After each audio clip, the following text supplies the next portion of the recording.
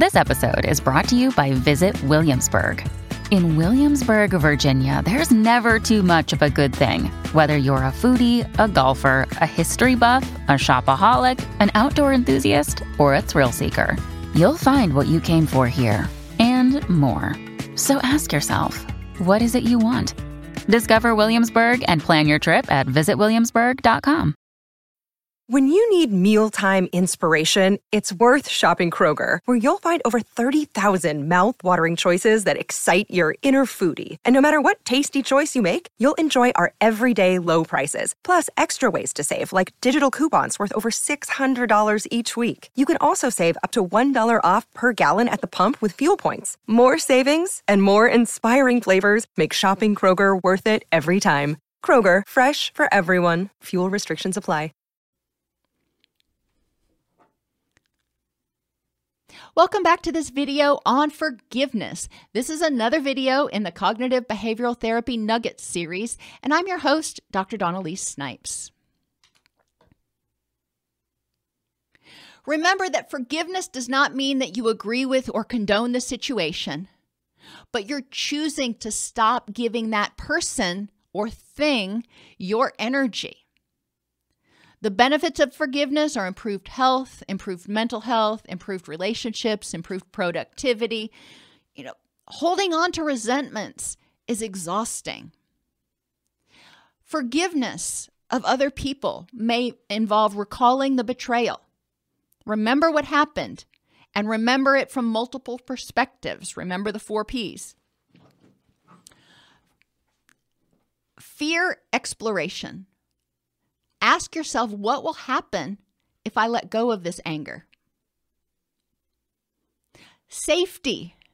It's important to develop safety before you start taking steps to forgive. It's hard to forgive if we think that it's going to make us vulnerable to harm. So it's important to make sure that you're safe. Visualize forgiveness as a gift to yourself and your significant others, the people that are important in your rich and meaningful life.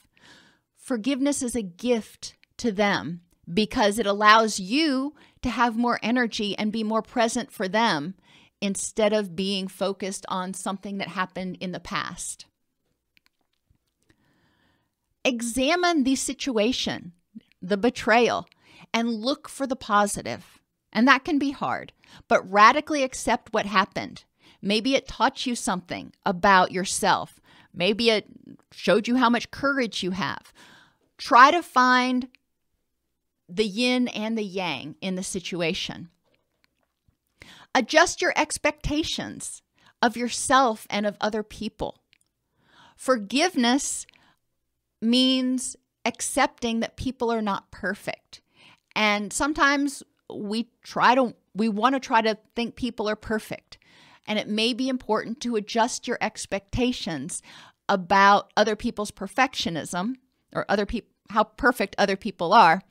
And it's also important to adjust your expectations about how they're going to behave.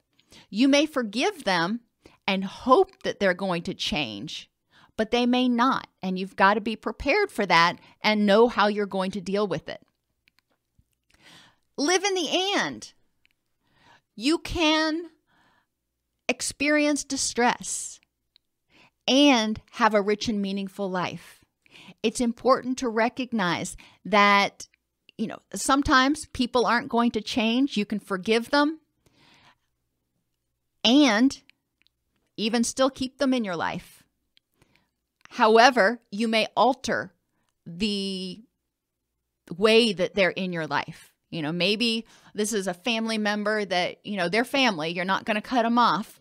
So you can live in the and, recognizing that, maybe they are not safe people to be around.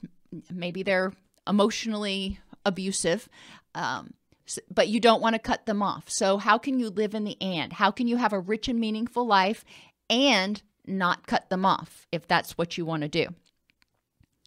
Start by forgiving smaller things. It's easier to forgive small things like somebody forgetting to send you a card on your birthday than something that's much larger. So start by practicing forgiveness with the smaller things. Empathize with the other person without minimizing. Try to accept that they did the best they could with the tools they had at that point in time. And that can be really hard, but it's helpful to you to try to view their actions as ill-advised instead of malicious. Share your feelings with the person who offended you, if it's safe, if you think it is necessary. Sometimes it's not safe or necessary. You may choose to share your feelings with your higher power, if you have one. If neither one of those sounds good, empty chair. And, we do this in counseling a lot. We have an empty chair in the corner, and we tell the person to visualize whoever they want to talk to in that chair and say exactly what they need to say.